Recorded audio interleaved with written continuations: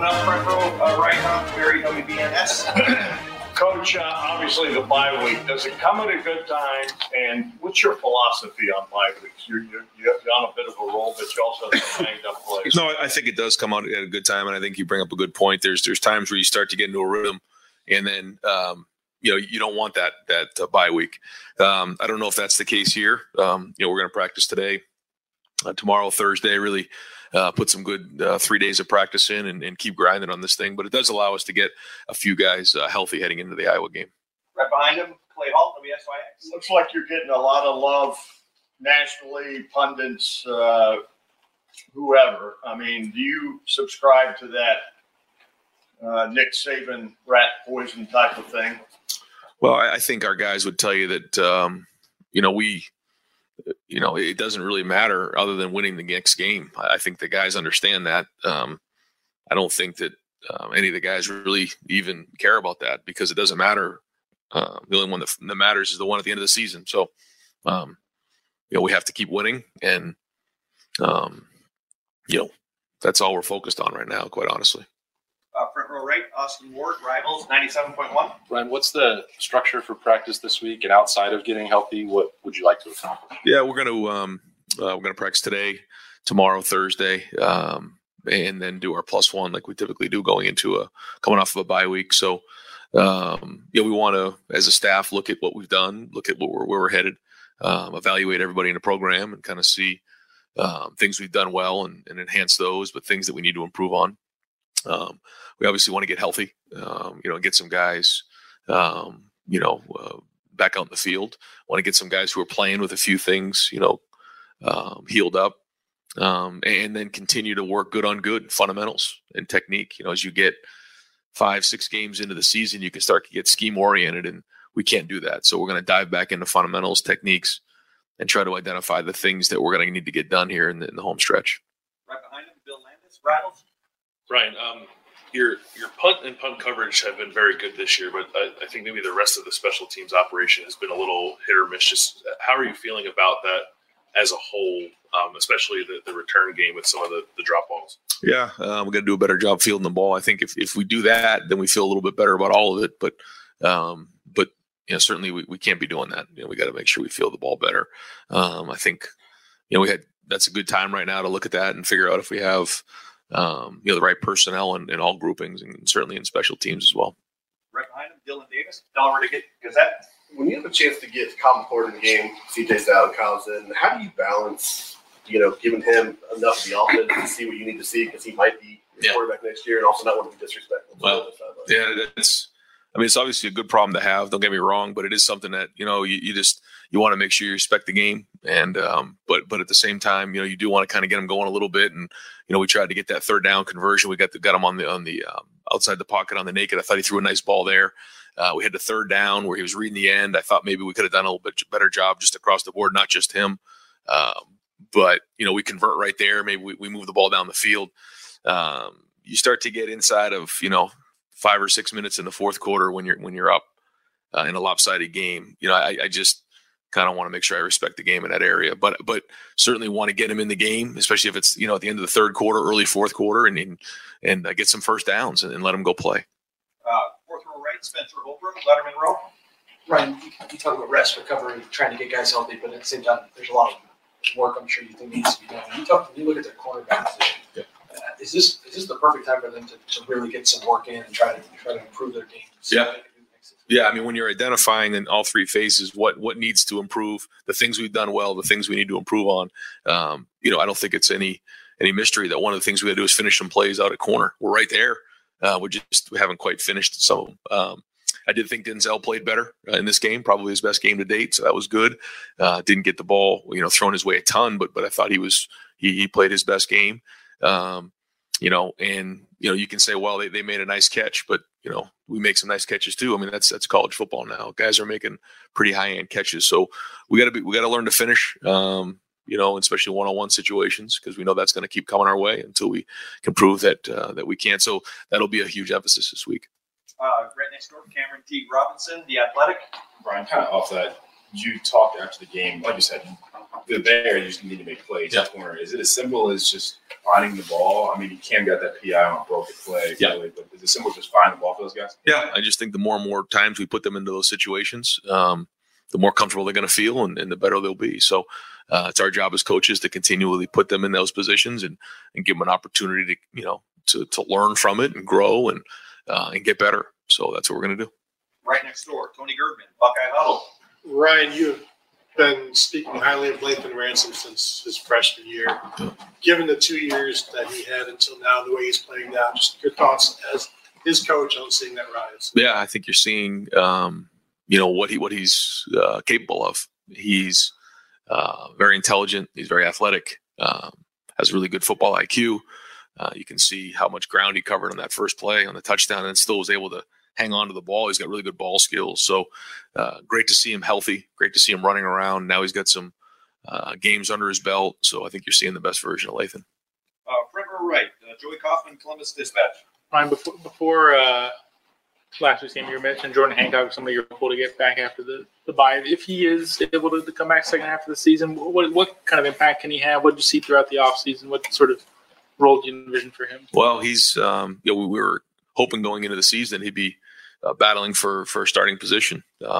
So I guess that wouldn't really change coming off of an injury, but he's got to get back on the field and prove that he's just got to start out by getting some games under his belt, and then we can kind of go from there. But we'll be better if he's in the lineup and start off by providing some depth, and then go from there.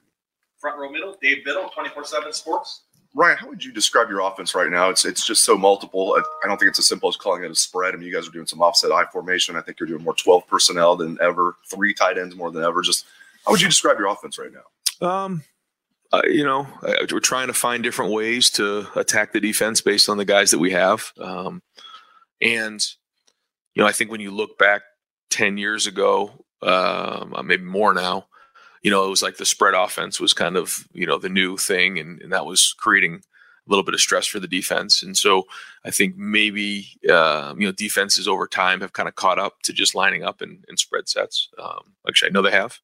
And so now we're trying to find more creative ways to create new surfaces, bigger surfaces, different formations that, you're not giving them what they're working on. You're not giving them what they're practicing. And now there's a fine line there, and I think our guys, it's not easy here. We do a lot of stuff. And so guys have to be really well prepared coming in every day. It's not just we're going to run the same plays every week. We're not going to do that. But I think they enjoy that. I think they really embrace the challenge of, trying to give the defense a lot of problems. But at the end of the day, we still have our base things that we'll do that will line up and play. We know what our base is. We know what our identity is. But I think the guys enjoy coming in on Tuesday thinking, okay, what are the new things coming in this week? And then go putting it on the field. And it's fun. You can see the excitement of when we execute plays that we've been working on that maybe are new. You can see the excitement. They enjoy that. And I think that's a tribute to our coaches, but more importantly, our players coming in every day with the ability to go take a meeting to the field and then go put it onto the game field, because that's not easy to do. Yeah. Right behind him, Stephen Means, Cleveland.com. I know you're not going to sit here and try to take any awards for CJ yet halfway through the year, but just halfway through his second year as a starting quarterback, what are some things you've liked, maybe some things you haven't liked, just kind of evaluate what you've seen from him? So. Yeah, I think, all right, so first 6 games, I think the first thing you notice is just his movement. I think that you could see that in the first couple games. His movement has been improved, whether it's been, out of the pocket, doing some things that are designed or not designed. Scrambling, extending plays like he had to do in the first game and a couple other games. So I think that's been good. I think his red zone play has been excellent. I think when he's had to throw the ball away, he's thrown the ball away, but he's also made some really good throws down there, which has led to us being successful in the red zone. But overall, I just think it's his leadership, his vision, his accuracy, all the above. Right behind him, Dan Hope, 11 Warriors. Ryan, I heard you say on the radio last week that, you guys had a lot of injuries, and you've noticed that around the country, a lot of teams are having to play depth because of injuries. Do you think there's any reason why maybe there have been more injuries this year? Yeah, I don't know if I have the numbers or data to back that up. I don't, but it was something that I just kind of felt, and I don't know, but it does, challenge your depth when you're in those types of situations. And I have been proud of the guys who had to step up, whether it's been in special teams or some different positions. Going into some games with two freshmen, corners who had never really had any experience before, or a running back position. We've had some stress at a couple positions that we've had to go play some depth, and so that's been, I think, another thing. If you're just identifying what are the things that have been positive in the first 6 games, I think we've seen some of that go on. Our depth has been challenged at different positions, and we've responded pretty well. And hopefully that can pay off here in these last 6 games of the regular season. Fourth row left, Jacob Bench, the Lantern. Yeah, hey Ryan, just going back to CJ. You mentioned, I think last week or a couple of weeks ago, he doesn't play for personal accolades, doesn't really care too much about the stats. And then he said after the game Saturday that he's dedicating the season to Dwayne Haskins. He said he writes like his cousin's name and stuff on wristbands and whatnot. Just what does it mean to you to see your quarterback play for something bigger than himself?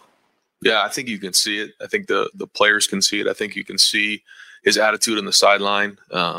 He is not concerned about statistics. I think he understands that they're gonna happen and they're gonna come, but he's focused on one thing, and that's winning and being a leader for his teammates.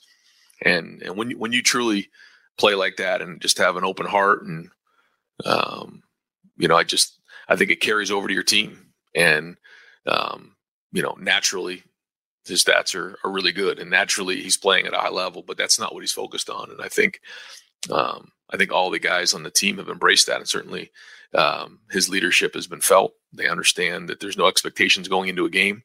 Yeah, we hold each other to a high level. We want to play and be the best team in America. So I think that's probably what you're getting at. And it's not just about him, and it never has been, by the way. I mean, it's just the way he is, and the way he's wired. And I think that's a sign of a great leader.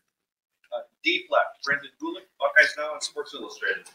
Coach, I guess I'm just curious. I know the goal is to always have that pair and spare where if somebody's not available, you don't have a drop off.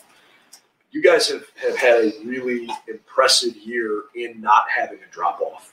Have you been around another team that reminds you of the way you guys continue to just plug a hole and execute at the same level? I don't know. I haven't really thought about that. But I think one of the things that happened last year was we had so many younger guys play. So when you look at our roster right now, I mean, we have some juniors and seniors, but we also have some sophomores that are very experienced, because there was quite a few freshmen who played last season, where the year before that wasn't the case. So, there was some struggles last year. There was some growing pains. I mean, it wasn't easy. It was difficult at times, but I think now you're seeing some of that experience and some of the things we worked through in the growing pains last year starting to pay off, because these guys played, and there were so many first times last season. So now they're not. So when you're playing guys and putting them in the game, even though they may be sophomores or even some of the juniors, I mean, they played a lot of football. So the depth has been strong, and it comes down to leadership too. JK and Jair, and they have to step in in Wisconsin, and they hadn't had that experience. But I think the guys around them, Ronnie Hickman and Tommy Eichenberg, and some of the guys who have played before, they put their arm around them and say, we're going to figure this thing out together. I think that's important too. And I think that's the leadership that you need when you're working through an entire season. So I think it's probably a combination of all those things. Fourth row middle, Andy Anders, Buckeye Sports Bulletin. Yes, Ryan. So obviously, big narrative coming into this year was being able to run the ball when you needed to on short yardage plays that the defense knows you're going to run the ball. You guys faced a 4th and 1 fairly early in this game while it was still at the contest and converted. What made that play successful in as much detail as you can? It looked like there might have been a check to the line, and then how did that set up the touchdown pass to Julian Fleming that immediately followed? Yeah, I mean, you never know how things are going to go, and that was one that I guess we had the quarter change. There's a timeout. I forget exactly, but there was a long time pondering over that one, because, you go down one road, you say, okay, if we get this and we go down the field and score, it turns into a 2-score game. You don't get it. They get the ball in plus territory. And I think at the time it was 21-13. So you just kind of go back and forth in your mind. And, I know how that goes. If you go for a 4th and 1 and you get it, great call. If you don't, what are you doing? So it's all about the execution. So then the conversation became, do we feel like we have a good play that we can run against the defense that we're expecting? And we thought we did. We thought we got ourselves into the right play there. And I think it was the next play we scored the touchdown on. So I mean, those are the swing moments of a game that you got to have. You know, those game altering plays, those gap plays that you got to be able to respond, and we did.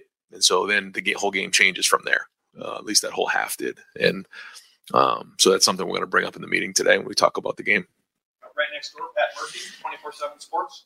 Ryan, you guys have talked about the balance at running back, and we've talked about it a lot.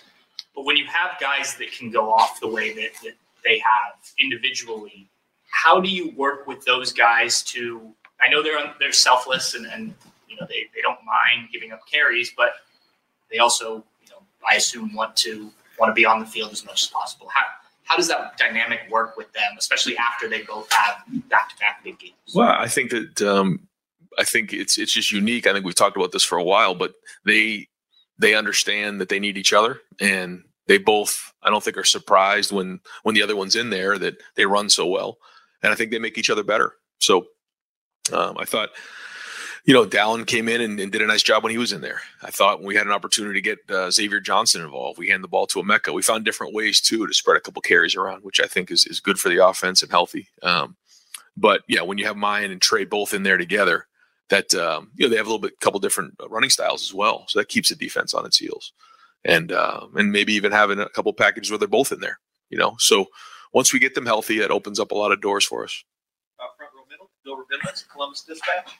Right, I know injury timetables are hard to predict anyway, not the favorite topic. But what's your level of confidence that for the Iowa game you're going to get some of your key guys back? I mean, Mayan, Jackson, whoever else. Yeah, I mean, going into today's meeting, you know, going through the injury report, you know, really for a bunch of those guys, it was, you know, the expectations that they're going to play for the Iowa game. Now, they still have to come along and they have to have a good week and all that, but that's the goal right now, is to get them.